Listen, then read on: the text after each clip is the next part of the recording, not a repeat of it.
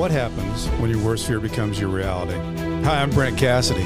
Welcome to the Nightmare Success In and Out podcast, where we explore how to overcome your fears and nightmares and set yourself free. We're going to be exploring this topic with guys I was in Leavenworth with and others who survived their own nightmare. These stories can be inspiring, sometimes sad. There's some humor, but hopefully you can come away with a nugget of something that'll help you knock down some of the prisons you built up in your own mind. All right, welcome back, Nightmare Success In and Out listeners. It's where you come to hear what happens when your worst fear becomes your reality. How do you adapt, survive, set yourself free? Well, I have really been excited. I just told Josh Boyer to do this interview because this is one that I happened onto on LinkedIn. I was looking at some other post, and Josh had made a comment, and then I thought that was an interesting comment, and I went to his page and found this New Yorker article, and I got to tell you, I was riveted by this article. The article, just to kind of just give you guys a highlight of the article from the New Yorker, was titled "Stash House Stings Carry Real Penalties for Fake Crimes." So that title caught my attention. And then I was reading about Josh, and it starts, just to give you a quick highlight, Josh was 24 years old and had become an addict on heroin, using 6 to 7 times a day. He needed about $2,000 cash to go to rehab, to get his car fixed for his job. And then Josh met this guy who he'd partied with, who promised to change his life. And he said he'd never have to work again. It was like the golden parachute. The man, Richie, said he was a carrier for the Colombia drug cartel. He said he had been cheated by his boss and was assembling a crew to rob their stash house. Boyer had never done anything like this before. Dressed in camouflage pants and a black T-shirt, which said police across the front, he paced in the parking lot nervously, thinking, I should back out of this. Suddenly, snipers appeared on the rooftop, garage doors rolled up, the stash house, ATF rifles pointed at them with a helicopter hovering overhead, dropping grenades. It had been a setup, and the guy, Richie, who had approached Josh, was an undercover ATF agent leading the stash house sting. Josh received 24 years in prison for this. As this setup happened, there was no drugs there. Josh didn't have a gun or a weapon. 24 years in prison. He became a very educated man in the law library, trying to figure out how in the world do I get out of this. 16 years later, President Obama released him on clemency. Josh now works in Washington, D.C. for Stand Together Trust that was founded by billionaire Charles Koch that champions impactful policy changes for our biggest problems in our communities. I can't wait to unpack all this with Josh. But before we do, and I want to remind everybody, if you're a fan of the show, don't forget to like, subscribe, follow, review the show. It's such a big deal. So much appreciate it. Before we get into all that, show's sponsor, Auto Plaza Direct. You know, who likes spending a couple of weekends walking car lots looking for a car? Then you spend 4 to 5 hours in the dealership to buy a car. It's kind of like a trip to the dentist. And I'm not talking about dentists because Eddie Logan's a good friend of mine. It's a dentist. If you need a good dentist, go out to O'Fallon and find him. Well, there's a better way. Take away all the pain and hassle of getting a car. It's called Auto Plaza Direct. They're your personal car concierge. Just tell them the car you want, what you can pay, and they'll go find that car for you. They'll negotiate your best price. They also offer you warranties and financing. It's all full service. Go to autoplazadirect.com to get started with your personal car concierge. The new hassle-free way, the car buying experience you deserve. Auto Plaza Direct. Tell them Brent from Nightmare Success sent you. Josh Boyer, welcome in. Thank you for being here. Appreciate you having me. So I got to tell you, I think you and I, we spoke. My wife, Julie, heard a little bit of our conversation because we were driving up to see my daughter in Chicago, and we finally connected on the phone. But Man, what a journey you've been through.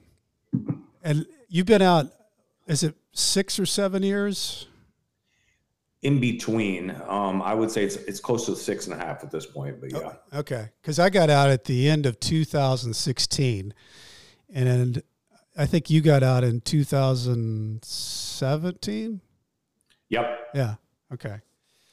Well, I think one of the interesting things that I was reading about that I thought was, I mean, your whole story is fascinating, but, as a kid, you seemed like you weren't really a kid that was wanting to get into a lot of stuff. You were fishing, kind of minding your own business, but you were kind of attracted to the kids that got into trouble, that were, that had a lot going on, that you were always asked, hey, you want to go, Josh? And you'd say, yeah, why not?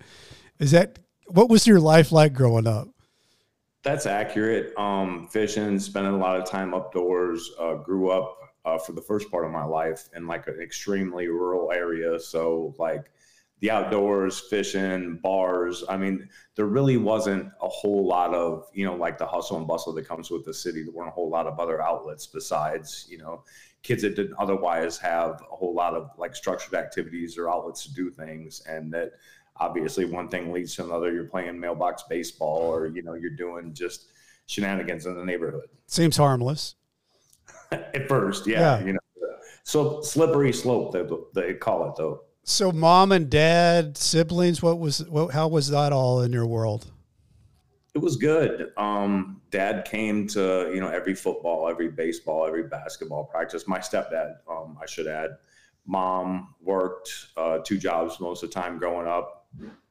80s, kid of the late 70s, grew up in the 80s, latchkey kid. Parents were working. We pretty much raised ourselves in rural northwestern Illinois, and definitely had its advantages. But I guess, in terms of supervision, maybe I could have used a little bit more.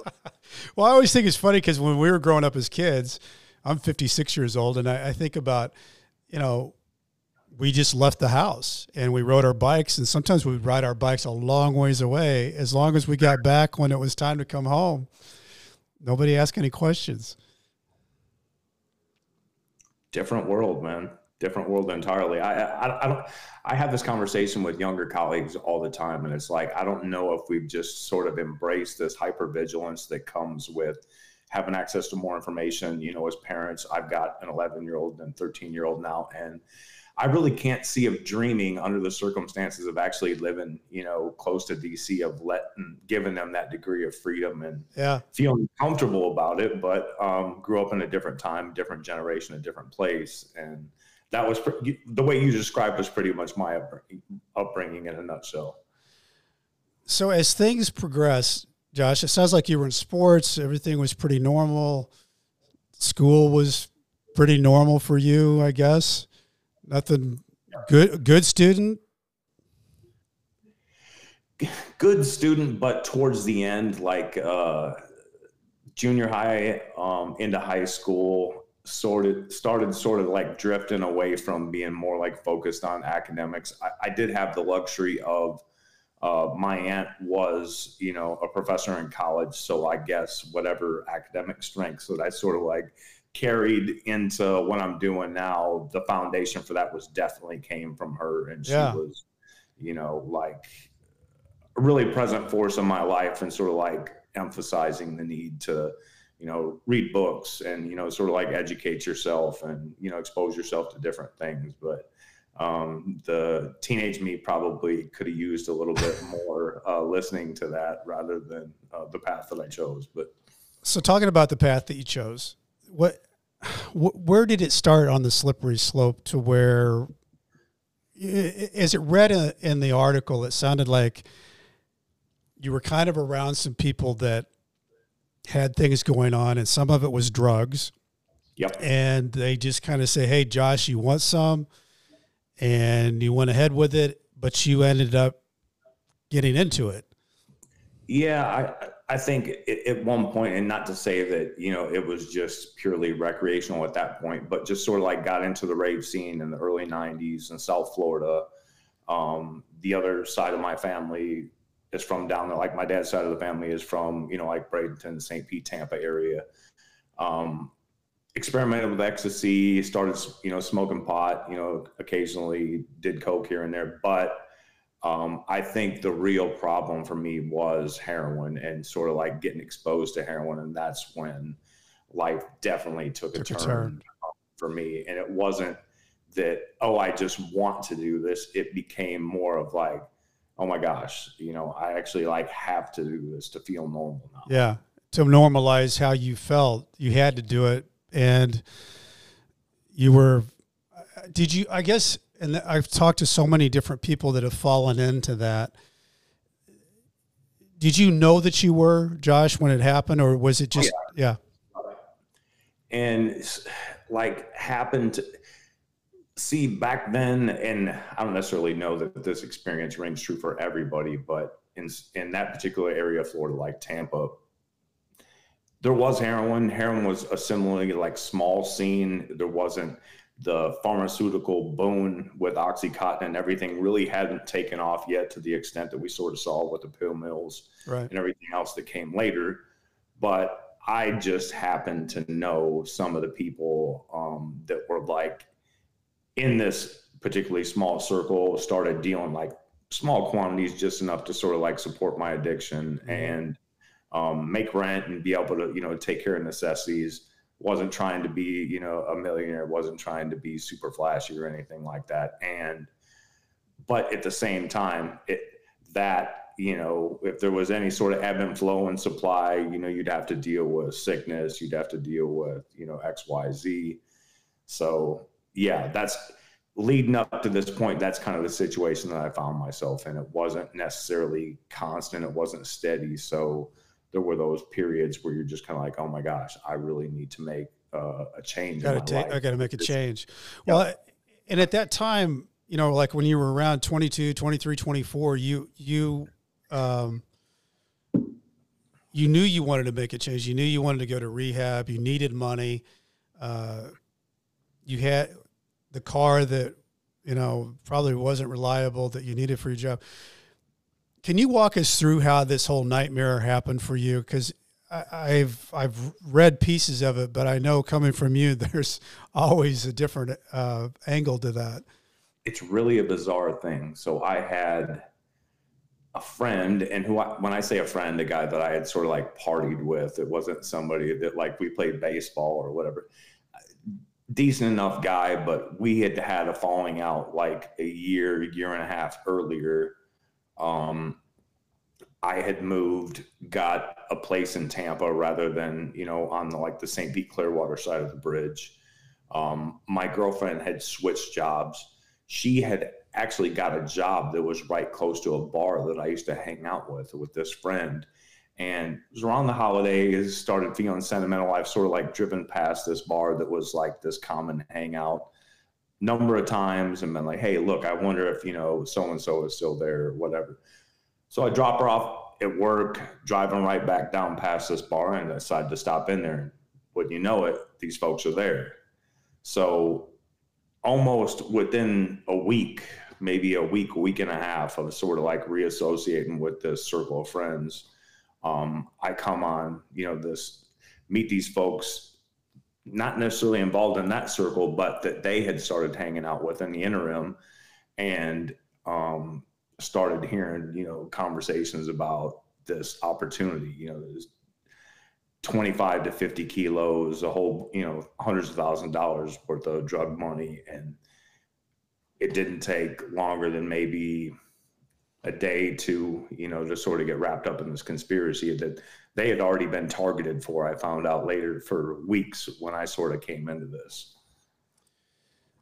I think, it's such a, when you read about this, it's such an unknown, people who are just going along in their lives. You wouldn't think that the government government targets people all the time. This is a little bit different. They're targeting people to corrupt them, and they're seeing if they can create a group of people to show up so they can arrest them for something that's not even there. And it's like a movie, but it's so And then as you go deeper into this, you find out that this was happening all over the country. Eventually it would, but I will add that at the time, this was somewhat, and like beginning in 2001, this was a somewhat new experience. Not sure like how much you dug into the history, Brent, about like sort of like the origin of like how these investigations came to be, but they originated in South Florida, where I was at. The Cocaine Cowboys, their heyday, rival drug gangs sort of like ripping off each other's stash houses, which was nowhere even remotely close to what I was connected to, or these other, Right. you know, the folks. Not even. So there was a purpose, but the purpose is sort of morphed into, hey, look, we can make cases. This is easy. Not a lot of overhead. We can show that we're efficient. We can Get promotions. Yep. So when this all starts to happen, and are you within this group? Is Richie the undercover ringleader of this? Does he make direct contact to you? No, less than 24 hours before I get arrested is the only time I've ever had contact with him. And the folks that I was involved with only had limited contact with him. And here's the irony. So they have an informant sell a gun that the ATF gives to him to my co-defendants. Then when he's in need of cocaine later on, he comes back and says, hey, look, I know somebody will buy that gun. Can you go ahead and sell it? I'll give you another one. They took the same gun that ATF had given him to begin with to my co-defendants, brought them, connected them with an agent who this guy was an informant, and sold the same gun back to them. But the irony is that they had already committed an armed bank robbery with this gun that the ATF had given them. Wow. Yeah. So when this all transpires and it's talked about, hey, we're going to hit this, stash house, and, they've cheated me. And so you knew some of the people that were involved that were going to be part of this assembled group, but you had never done this before. No, nothing even like remotely close. And the crazy thing was I really didn't have an idea in terms of like the extent of what these guys were involved in, because I mean, remember just like a week and a half ago, I had united with friends that I'd had, and these are somebody that had just sort of like came into their lives. An extension of, right. Yeah. So it's like on the periphery sort of thing. I think that's pretty consistent with the way that a lot of these cases sort of develop when you look 20 years into the future with what ATF, DEA, and FBI were doing with these sting operations. Yeah, and really worried on like who they were targeting. It's just like push this information out there, however it develops, bring these targets in, and then guys that would come in at the last minute. That was like synonymous with these stash house stings. Yeah. Well, let's walk into the day that it happened, because it sounds like that you, as this was going to happen, you were really having second thoughts, like, man, what am I doing? You've gone this far. And, I remember you talking about, or in the article of you're kind of pacing back and forth nervously. You're dressed in this stuff. You're thinking maybe I made the wrong decision. Maybe I'm backing out. And about that time how did it all happen, Josh? Explain the day to me. Mike, so the night before, which is granted the same day that I'd ever come in contact with any of the ATF agents, met these people, got the full scope of what was supposed to happen. I'm having a discussion with these guys who I just met at my house. My girlfriend at the time, who I didn't know at the time, had overheard what we were talking about, and she was not pleased with it at all. She was not happy. Later on, after this conversation sort of took place, I got confronted. Your girlfriend? Yep. Yeah. Yep.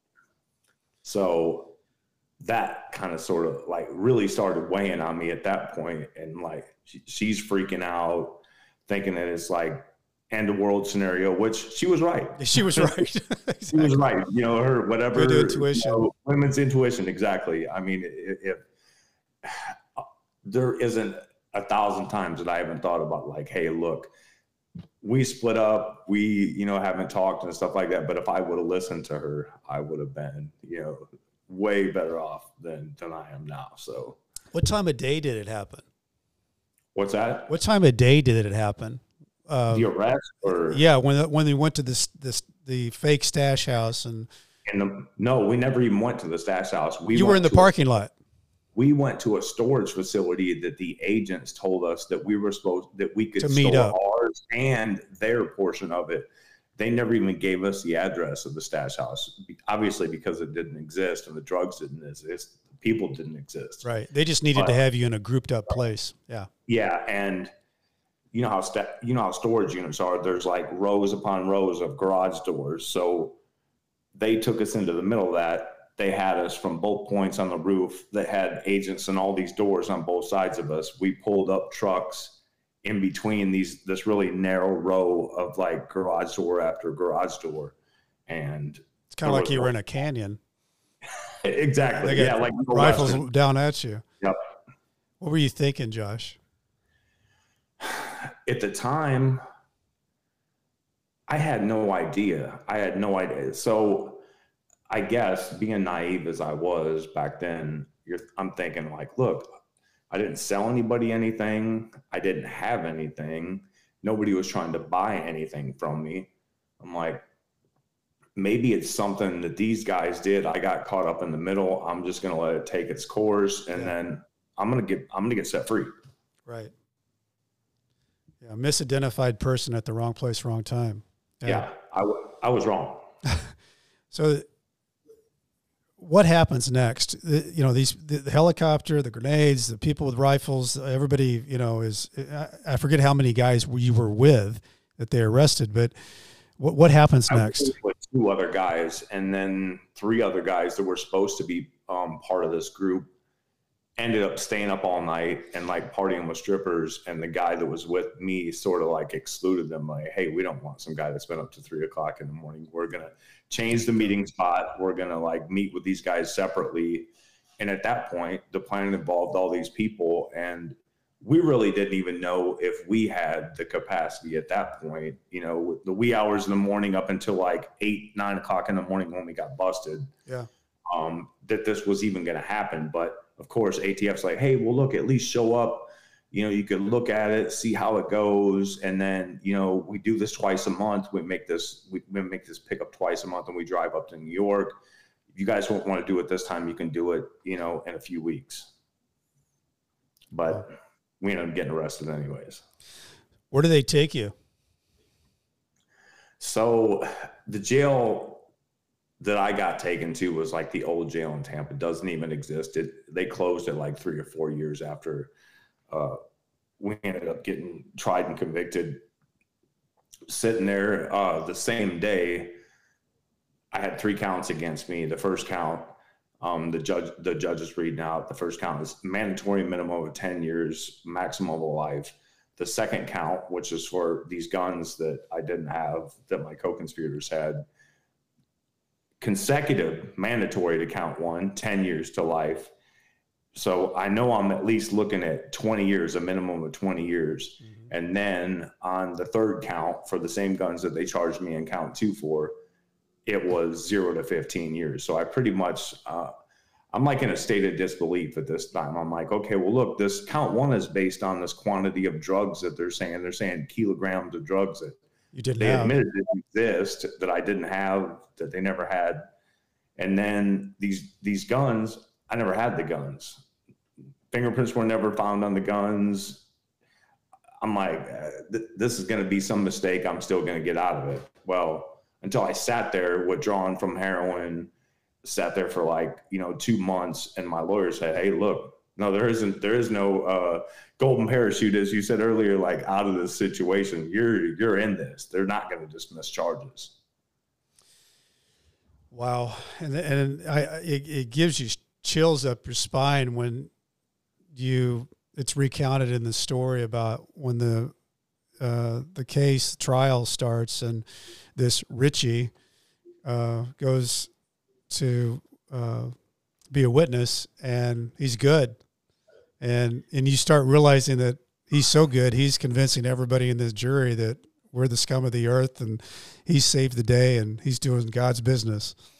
He really is. And they made it known to me in no uncertain terms from day one that regardless of what the truth was, that their story, the way that they presented this, was going to be what mattered. And that if I didn't agree to play ball and like do exactly what they wanted me to do, that I was going to be crushed under the weight of this. And of course, 23-year-old me at the time, I'm there's this state of disbelief. I'm like, hey, look, this just something isn't fucking right about this. Yeah, it's all wrong. And, are your parents? The other thing I was wondering when I was reading all this, like, are you just off on an island, Josh, or are your parents involved? What's going on? My parents were involved. My parents went back and forth. They're living in northwestern Illinois at the time, driving down. And at first, my mom's like, "You're not telling us something, Josh. Something else happened. There's no way this could happen. That you're giving me is going to result in what the consequences and stuff that they're telling me about. You need to be honest with us. You need to tell us what happened." Yeah.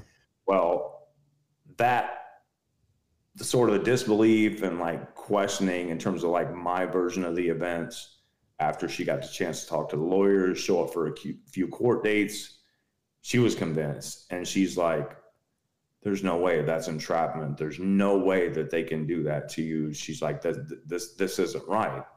So she was wrong. I was wrong. Yeah.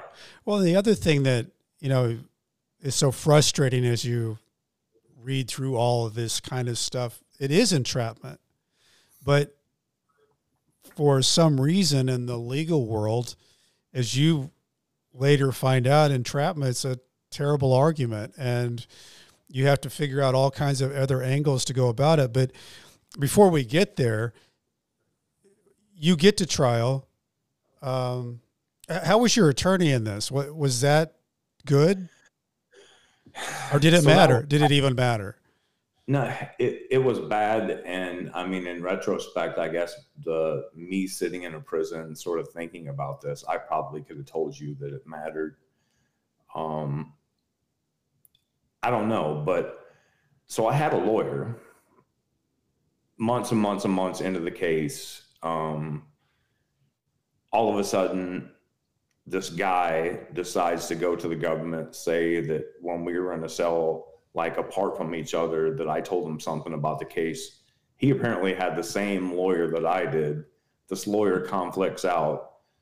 Another lawyer gets put in there, and his agreement was that he had to be ready for jury selection in a little over 2 weeks, and he could not ask for a continuance. So I had this lawyer 2.5 weeks before. Wouldn't have even had any multi-defendant complex federal criminal jury trial where exposed to life penalties on the first 2 counts and a 15-year sentence. Any lawyer worth the salt, judge worth the salt at this point would tell you that that's not the type of situation the Sixth Amendment envisioned for effective assistance of counsel. Yeah. So you get into this thing, the trial goes way sideways. What's all stacked against you. And then the other thing too, is you find out is these judges were really boxed in. The way that the government would bring that to them, they were boxed into these mandatory minimums. What was your thought the day that you got sentenced? I mean, you've gone through this. It's been a nightmare. Now you're standing there sentencing, which is the worst day you can have because you have no idea where it's all going to come down. What were your thoughts? I thought it was over. I mean, the way that the pre-sentence report came back, which back then before the guidelines were advisory, they were mandatory back then before Booker. I was looking at, 27 to 30 some years, and I figured that I was going to get every bit of that when I went in there. Luckily, the judge sort of expressed his reservations with, I guess, just me, what he thought about my character, and just what the sentencing guidelines were calling for. And he did the only thing that he could under the circumstances was depart from one criminal history category to the next one below it, saying that it was overrepresented because I'd only had minor offenses prior to that, and gave me the bottom of the other range, which was 24 years. And even though I fought it for years and years and years, when President Obama became president, decided that DOJ was going to do his clemency initiative, one of the factors in there for granting clemency was that the judge, under mandatory guidelines, had expressed reservations about what the guidelines called for. And now that they were advisory and judges were sentencing folks based on discretion that they had, that was sort of like what got me back in the game later on. That's interesting. Just the comments from the judge played into the clemency part of it. Well, he did write a letter too. I remember that. Yeah. Yep. Which would have been huge. It was huge.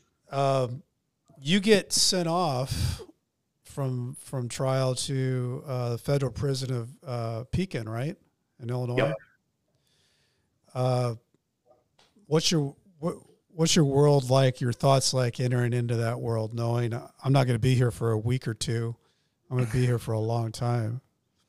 I thought that a lot of anger, a lot of rage, but the one thing that I quickly found out and had sort of like known from being in Illinois, that Illinois is gangs. Anywhere close to Chicago, Milwaukee, Minneapolis, Indianapolis, it's gangs. I had aligned myself with people, however briefly that was, that got me in that situation, and didn't have trust in my lawyers, didn't sort of have faith in the advice that I had been given up to this point, and had already started doing research, had already started like familiarizing myself with, entrapment, with these statutes and stuff that I was convicted of, and had been committed to learning everything that I could about the law by myself, so that I couldn't have a lawyer or somebody that, had a degree or whatever speak over me and kind of like lawyer explain things to me. Sure. So that's what my path, that's what I saw as my path. Then there was obstacles. There was always, different people trying to pull me into stuff. And I'm like, hey man, look, I'm fighting my case. I'm busy. I don't care about all the rest of the stuff. Prison politics. Yep. Well, did you do it did that start for you, Josh, immediately when you got there? Is that what you did immediately? You went to the law library and said, hey, I'm going to figure all this out somehow, some way. 6 to 8 hours a day, every day. Well, the interesting part of that is you could do your own thing and say you're who you are, because if you become a smart guy on the law in prison, that carries an awful lot of weight as respect, because there's a lot of guys that want to know, hey, what about my case? And I didn't really realize that was the case until later. I mean, I would love to say that I had that foresight and that I pieced that together, and that was, one of the magical ingredients in the way that things sort of turned out. But yeah, what I would find out later was that if you did have that ability, and unfortunately, as you probably know too, Brent, guys in prison don't have the highest degrees of literacy, probably didn't have the best representation, especially in these larger cities and stuff where dockets are crowded. So yeah, more often than not, and I wasn't a perfect person in prison. I definitely won't want to give that impression. I did try to stay on my P's and Q's because I knew what fighting my case meant to me. I knew what the end goal was, but in prison, super volatile, a whole bunch of situations that are I guess normal people would consider trivial, but could have real implications, getting sent to the other side of the country, losing good time for little to nothing. Yeah. But I would later find out that being in that position did have its benefits. For sure. It really did. And like you said, there's a lot of guys, it's like Lewis Reed said, they say that you're trying to get on your second chance. He said, I was around so many guys, they never got a first chance. They're just wanting a fair chance. And there's no doubt that you going at it with the passion that you went at it to learn what you learned,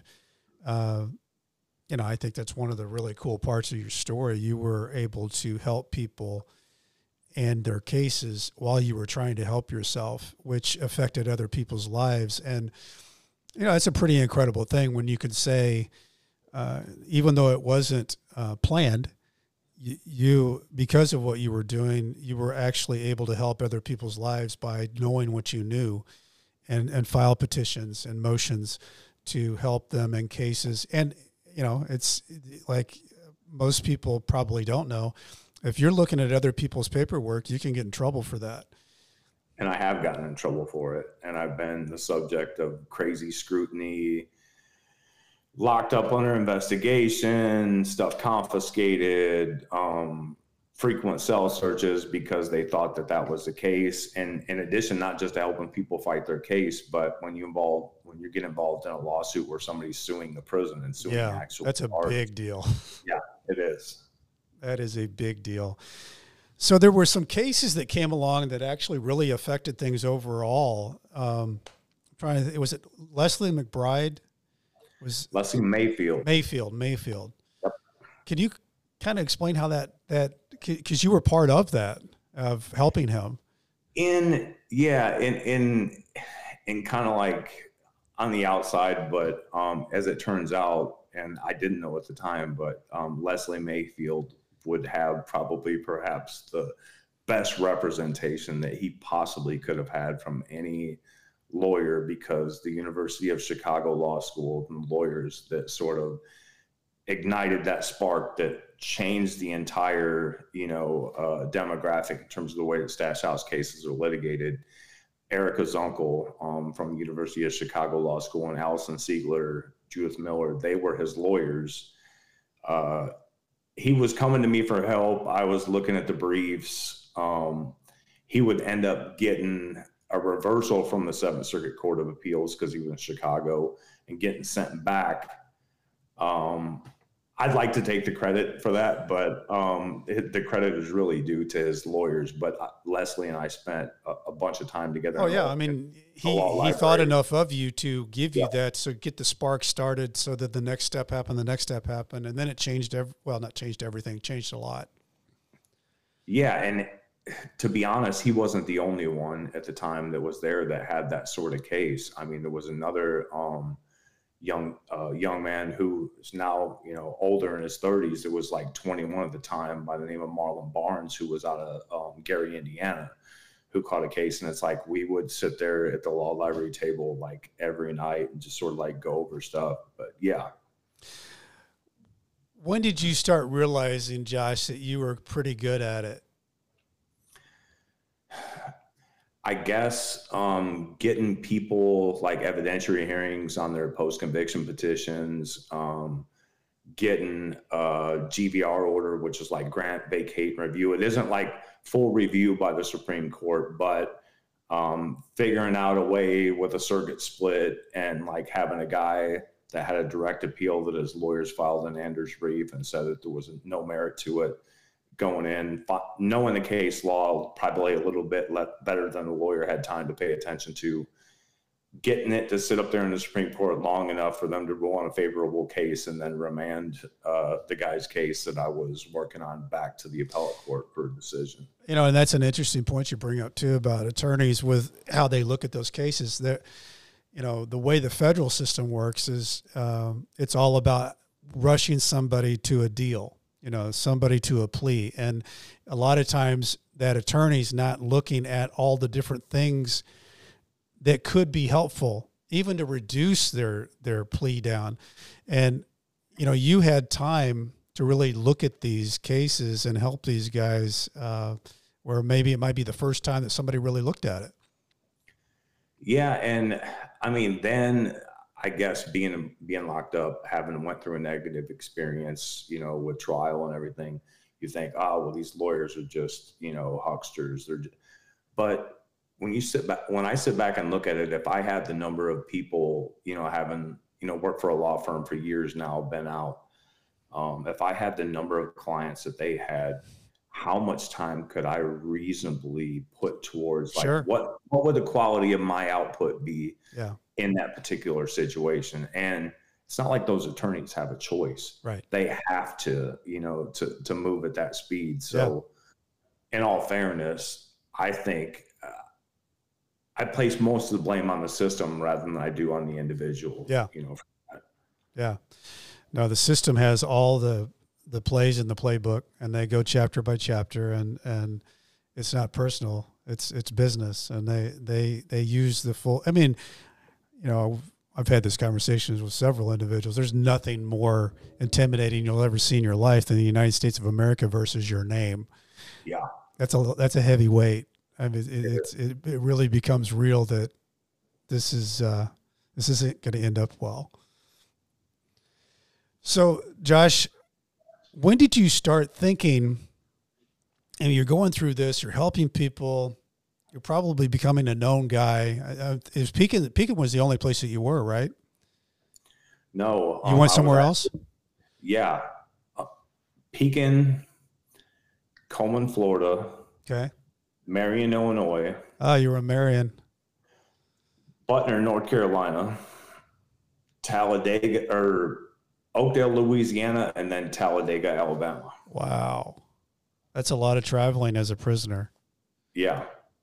I've been through the Oklahoma City Transfer Center and Atlanta so many times that it was crazy.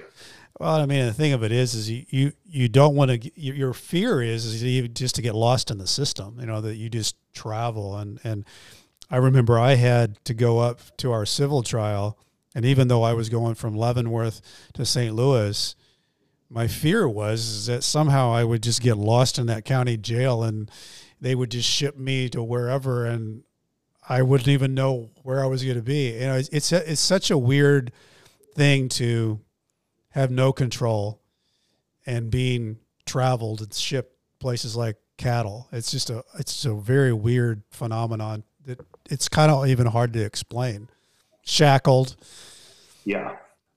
Well, which for me meant a black box chained to the belly chain and everything else, which that thing cuts the circulation off in your hands. Every time since I was moved from trial everywhere, it was black box, completely and totally shackled. Even when I made it to a federal prison camp, they had to call ahead to make sure that I was not going to the USP at Marion, but I was going to the federal prison camp at Marion because I had a black box order on me. Wow. What years were you at Marion camp? So my dad was there. 13 through 15. 13 through 15. You might have known Doug Cassidy. The name does sound familiar. He was old. I mean, he would have been one of the old guys. Yeah. The name does sound familiar. And there was a ton of guys from Missouri, St. Louis. Yeah. Yeah. But he ended up getting septic shock and had to go to Barnes Hospital and survived. And then they brought him back. But it was, I can't even imagine getting that sick in prison and then being handcuffed to a bed and then being put back in prison when you were in a coma for a couple of weeks. I mean, we were just talking about traveling. Getting sick in prison, deathly sick, is never anything that somebody wants. And I can't even imagine that experience. But you guys were you would have been there at the same time because I went in January 14th of 2014, and he went in a week later, and he was at Marion. Yeah, I had to be there. Yeah, it's kind of wild, small world. I didn't know that until you just said that. So when you get Josh to the point, or I guess, how did the steps happen to where you think you might have a chance with this new initiative with Obama? How does that all work? Like what goes on and what are you doing and what are you thinking? Who's helping you? So based on Mayfield's decision, I start paying attention to the Seventh Circuit, and there's another group of Stash House guys that come out by the name of Kindle. Published case, Judge Posner makes a concurring opinion, and there's a law review article written by, at this time, like a young law professor out of Cardozo Law School named Katie Tinto.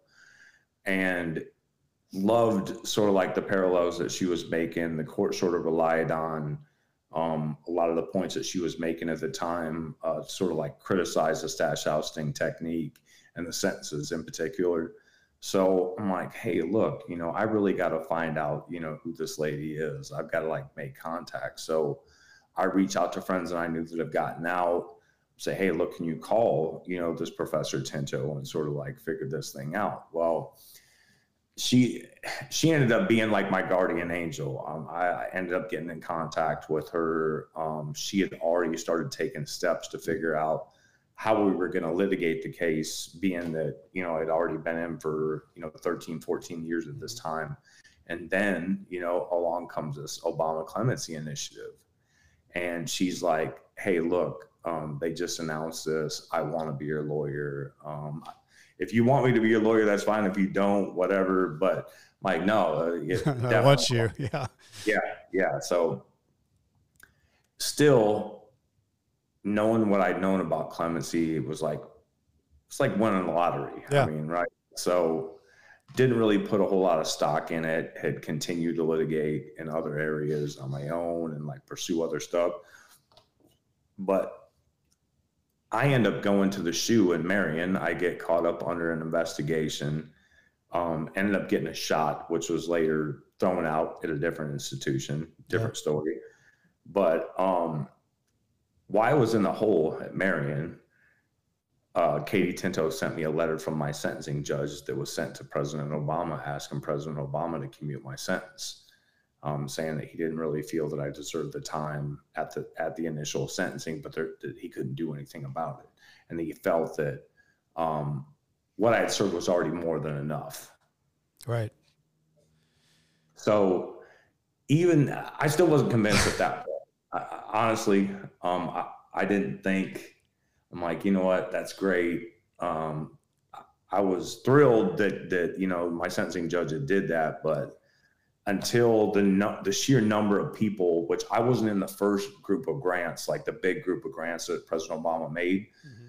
But once 1, 2 started happening, I'm like, you know what? Hey, I might actually have a shot at this. So what happens next? So in addition to that, I had worked with bunch of different like professors at different universities on like prison issues, sort of collaborating with them about prison pieces that eventually became law review articles, lawyers that I'd sort of like assisted with different stuff and ended up getting results. They had written letters, in support. So, I started like, hey, look, maybe this is becoming a little bit more realistic. Get shipped. After I got shipped from Marion out of the hole, went to Butner. The people at Butner actually got ticked off at me because I'd had so many legal calls about clemency and this, that, and the other thing that they put me under investigation, no shot, sent me all the way over to Talladega, Alabama. Wow. Then they called me in for a legal call one day and my lawyer can't even talk. She's like crying hysterically on the phone and she can't even really get it out to where I understand her, but she's like, you got it. You got it. But you have to go through the RDAP program. And I'm like, I'm happy, but at the same time, I'm like, that's a 9-month program. It's sick. Oh my God. Yeah. So you did have to go through the RDAP program? So I did, and I successfully went through it, but midway into it, I might explain that to people who are listening that we've talked about it on the show before, but for those listening down in Costa Rica, the RDAP is a program, residential drug addict or alcohol.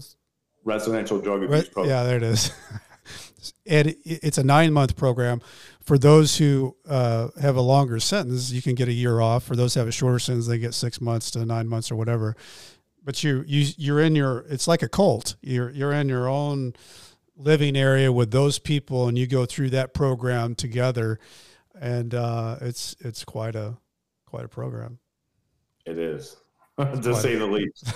Quite a program. But I found out that after lawyers had clients, because mine wasn't the only sort of conditional grant, but after the language in these conditional grants has sort of been tested and lawyers had sort of like collectively started sharing information, they found out that all I had to do was enroll, but I didn't have to complete. All you had to do was enroll, but you went through the whole 9 months. I could have dropped out, but after sort of looking at the special conditions in my judgment commitment order from when I was sentencing, it was that the probation officer had discretion to order substance abuse treatment, mental health treatment, yada, yada, yada. Yeah. So I'm thinking, I'm like, look, after 17 years, I want to be done. Yeah, just be done. Yeah. I don't want to have to deal with this. If I complete this and it's like right before my release, I've got a great case as to why all the rest of the stuff is unnecessary and that special condition is, met on my end. Yeah. Wow. So you've finished that. You're right at the door. What are you thinking about getting out? Because now things have ramped up. You weren't really thinking about it the way that somebody thinks about it that knows that they're getting out. What are you thinking about on the other side? I really didn't know. I mean, like, it'd been 17 years. My mom had passed away like 3 or 4 years into my sentence. My grandma had passed away just like a couple years right before I got out. Those were sort of like my anchors and the people that I knew that, regardless of what their personal situation was, that would have space for me, support me and stuff like that. So it's kind of on my own, but just given, just like the legal stuff that I'd done, I had some prospects. I had some, some job opportunities that were waiting on me when I got out. Just trying to piece it together. I mean, I really didn't know what was waiting for me on the other side. I like to think that I did at that point, but what turned out was super rough adjustment period and really not knowing what was on the other side of the tunnel for me. Well, let's talk about it a little bit, Josh, because I think, I think people get really excited about when they talk about people getting out, but I think the flip side of it is people really, truly don't understand how hard it is to get out, what the reentry process is, how you are legally discriminated against because you're an ex-felon for having a place to live or a job. So can you talk a little bit about that as far as how you got out and then what you had to do to get your feet, underneath you and feeling more sturdy? Well, the crazy thing was that I had a job waiting on me as soon as I got to the halfway house that was willing to pay me $50 an hour. That's huge. Was it a paralegal job? Yep. Well, I mean, that makes sense. I mean, somebody would be finding you as a paralegal and it'd be a golden gift to have Josh Boyer show up at their office and be a paralegal. So the problem was this, that I was in Tampa, the lawyer was in DC. There wasn't like infrastructure in place at the halfway house to sort of like, hey, look, we're going to have this guy who's going to be working remote. The way that Tampa was set up, I wasn't eligible for home detention, strict, like pure home detention for 6 months. I got just shy of a year. So you had to stay in there 6 months in the halfway house? Yeah. They wouldn't allow me to have a laptop. They wouldn't allow me to go somewhere and just or go home for a certain period of time and just have somebody, even though I had they could have had an ankle monitor and known where I was at with GPS. So for the first 6 months, I had to take a job making $10 an hour, working maintenance at a hotel because the Bureau of Prisons wouldn't allow me to have the job. Were you then able to go to the job that you thought you had when you got out? I was when I went to house arrest, but it's because I had like an army of lawyers that decided that, the BOP doing this to me was sort of like fundamentally unjust and had messed with the residential reentry manager from the Southeast region, the halfway house manager on down. And by the time that had sort of happened and they'd had to gone through all that stuff, they're just like, hey, yeah, look, we're going to give this to you. Leave us the F alone. And it's all good. I can't imagine, Josh, because I felt like I was jumping in a moving car when I got out. And I had a 5-year sentence, ended up 3 years with the RDEP program. And I can't imagine 17 years. Like what? what was swimming through your head after 17 years of being away? Well, aside from gaming, I guess whatever that was in 2000 and like late 90s, and having a flip phone that you could, Yeah. like use basic text with, you had to press the number 3 or 4 different times to get Yeah. the right character to come out of it. I really didn't know how to use technology. Well, technology had so far advanced. I mean, you think about the early 2000s, what had happened. I mean, Facebook came around, the iPhones, the Apple iPhone killed the BlackBerry. I mean, it was all those things happened while you were in prison. The whole world of technology and social media and all that stuff changed. So now I'm like dependent on, like, my projected future depends on how well I can use this MacBook, how well I can use this iPhone that I don't know how to use, that I don't have anybody right there that's able to sort of like show me. I'm living with my grandpa. My grandpa is like 95, 96 at the time, lives 45 minutes away from the halfway house. So there's like a drive back and forth. So it's really about like, the heck with, trying to do X, Y, and Z. I really need to like double down and focus on and figure this stuff out. Yeah. So you did. So I did.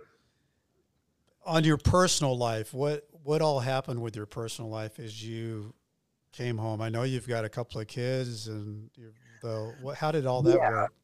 So I end up, after I got out of the halfway house, shortly right after I got done with house arrest and sort of like navigated that whole situation, got in a relationship.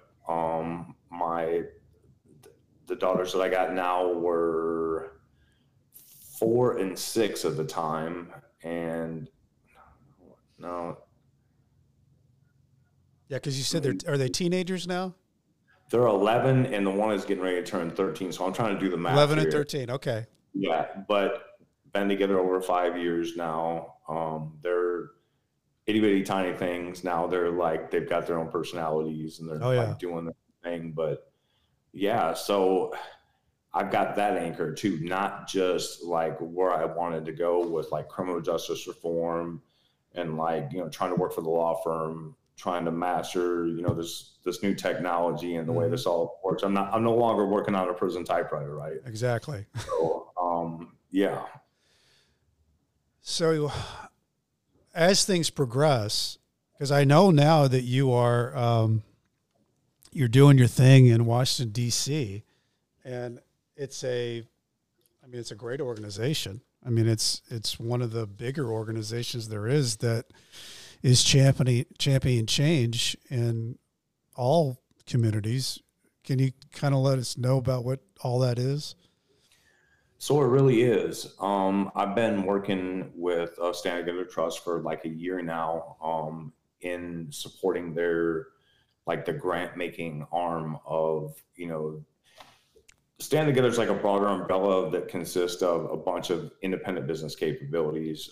The trust where I work at focuses, we've got a couple of senior fellows that focus on like publishing scholarship, writing op-eds on particular issues, whether it's secondary education, foreign policy, criminal justice reform, whatever. But we also, the majority of the work that we do is like partnering with outside partners, organizations and stuff that are like actively engaged in this space, that are out there trying to like drive change. Is it mostly nonprofits, or is it for-profit, nonprofit, all profits? Our group works mostly with nonprofits. There's different iterations of Stand Together, like Stand Together Venture Labs, that work with for-profit corporations. Okay. There's other direct action components of it, like Americans for Prosperity, that are actually out there actively involved in campaigns, pushing specific legislation and stuff like that. Mine is more like on the nonprofit side of it, just partnering with, groups like Cato Institute, a bunch of different folks that are actually actively out there engaging in policy discussions. Policy change. Yep. I love it. And I love, Josh, that you're you're using all those things that you by happenstance learned and became an expert at, and now you're using it for the good. And I was so proud yesterday. Adam Clausen had texted me some pictures. He was up there taking some pictures in Washington, D.C., and you had sent me the thing of the Sentencing Commission where you were there. I thought that's such a great day for justice impacted people, because I think one of the greatest ways that real change happens is that people like a Josh Boyer, people like Adam Clausen, others, there's so many people to name, but that are sitting around the table with other people that are policymakers and letting them know how it really is, so that the policies that are getting changed mean something. They're not just talked about. They actually have impact because the people who are sitting around the table have lived it. And I think that's it was a great thing yesterday to see that. You guys didn't even run into each other yesterday, but it was that there you were both on Capitol Hill. Yeah, it's crazy because most times when Adam is in town, we do run into each other. Last time that he testified in front of the Sentencing Commission for prior to the Sentencing Commission adopting the new compassionate release guidelines, I was there. Same thing with the lawyers, my clemency lawyer, the lawyers from University of Chicago that were testifying about clients that they have were stash house things, and ultimately convinced the Sentencing Commission to sort of like broaden the scope of the criteria that we're seeing now that became effective November 1st. And yeah, it's amazing, to see these things come full circle, and not just to have academics sort of figuring stuff out. We need them as partners. I'm absolutely needing them, but sort of broadening the horizons here to have directly impacted people be involved in this process, sort of drive these policy discussions. Exactly. Drive the policy discussions is what needs to happen. When you were in that world up on Capitol Hill or testifying before a group of representatives or whomever, how do you feel how are you treated?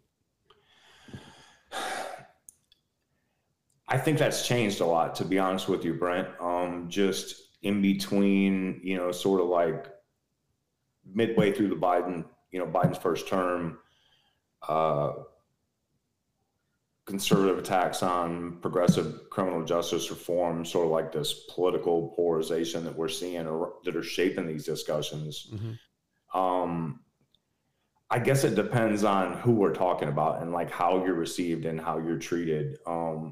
I would have liked to have thought that if we were going back to the tail end of 2018 when First Step became, law, and we saw comprehensive reform happen for the first time in, decades, I would like to think that it would have been different. But now it's difficult. It's difficult. Like if we're like with super progressive folks, like left leaning, that haven't sort of like grabbed onto this rising crime hysteria, without looking at like, hey, look, we just came out of a pandemic. We're seeing record levels of inflation. We're, X, Y, Z, all these other things could be impacting society in a way that sort of like moves the needle on violent crime, X, Y, Z. But we're really not seeing that. We find ourselves in an atmosphere that it's like any way that one side can get back to the other. Polarized, yeah. Yep. It's either all or nothing. Nobody comes together and says, I'll take a little bit of that. And everybody can win. What do you think? Like, so many different things. I know there's great movement going on in Michigan with Tony Gant and different players of Candy and Milton and the Nation Outside movement, where they're trying to get the box removed on employment or housing. And do you think that all those things, Josh, have to happen at the local level and move up, or do you think it could happen at the high level and come down? Right now, and I'm definitely not an expert, I don't want to speak on behalf of the organization, but this is just me directly impacted, Josh, sort of like looking at this. It's just me, Brent, justice impacted. Yeah, Brent. no, it's really been disheartening, right? Because I got out right after, First Step happened right after I got out. The possibilities, the universe. Everybody's cheering. Yeah. I mean, it just really seemed like buy-in was there from both sides and for the right reasons. Mm-hmm. And I just think that this partisan craziness that we're finding ourselves in, between both sides has just. Well, it's not just on, and the thing of it is, the unfortunate thing is that it's not just on crime or justice reform. It's on everything. It's like when I was a political science major, and I remember, some of the things I read, like when Ronald Reagan and Tip O'Neill, two Irishmen, at the end of the day, they'd go have a drink, tell stories. Now these on people with the other parties, they don't even talk to each other. They work and they leave and go back, and the two aren't even actually trying to communicate to find common ground. And I think that's the thing that really is frustrating, because I think there's common ground on issues. There has to be, just like there was with the First Step Act. And to your point, honestly, and this has happened way before I even came to Stand Together, but I find myself at odds with a lot of the really progressive activists for reform. And it's not because, I disagree with their policy. It's not because I don't think that there's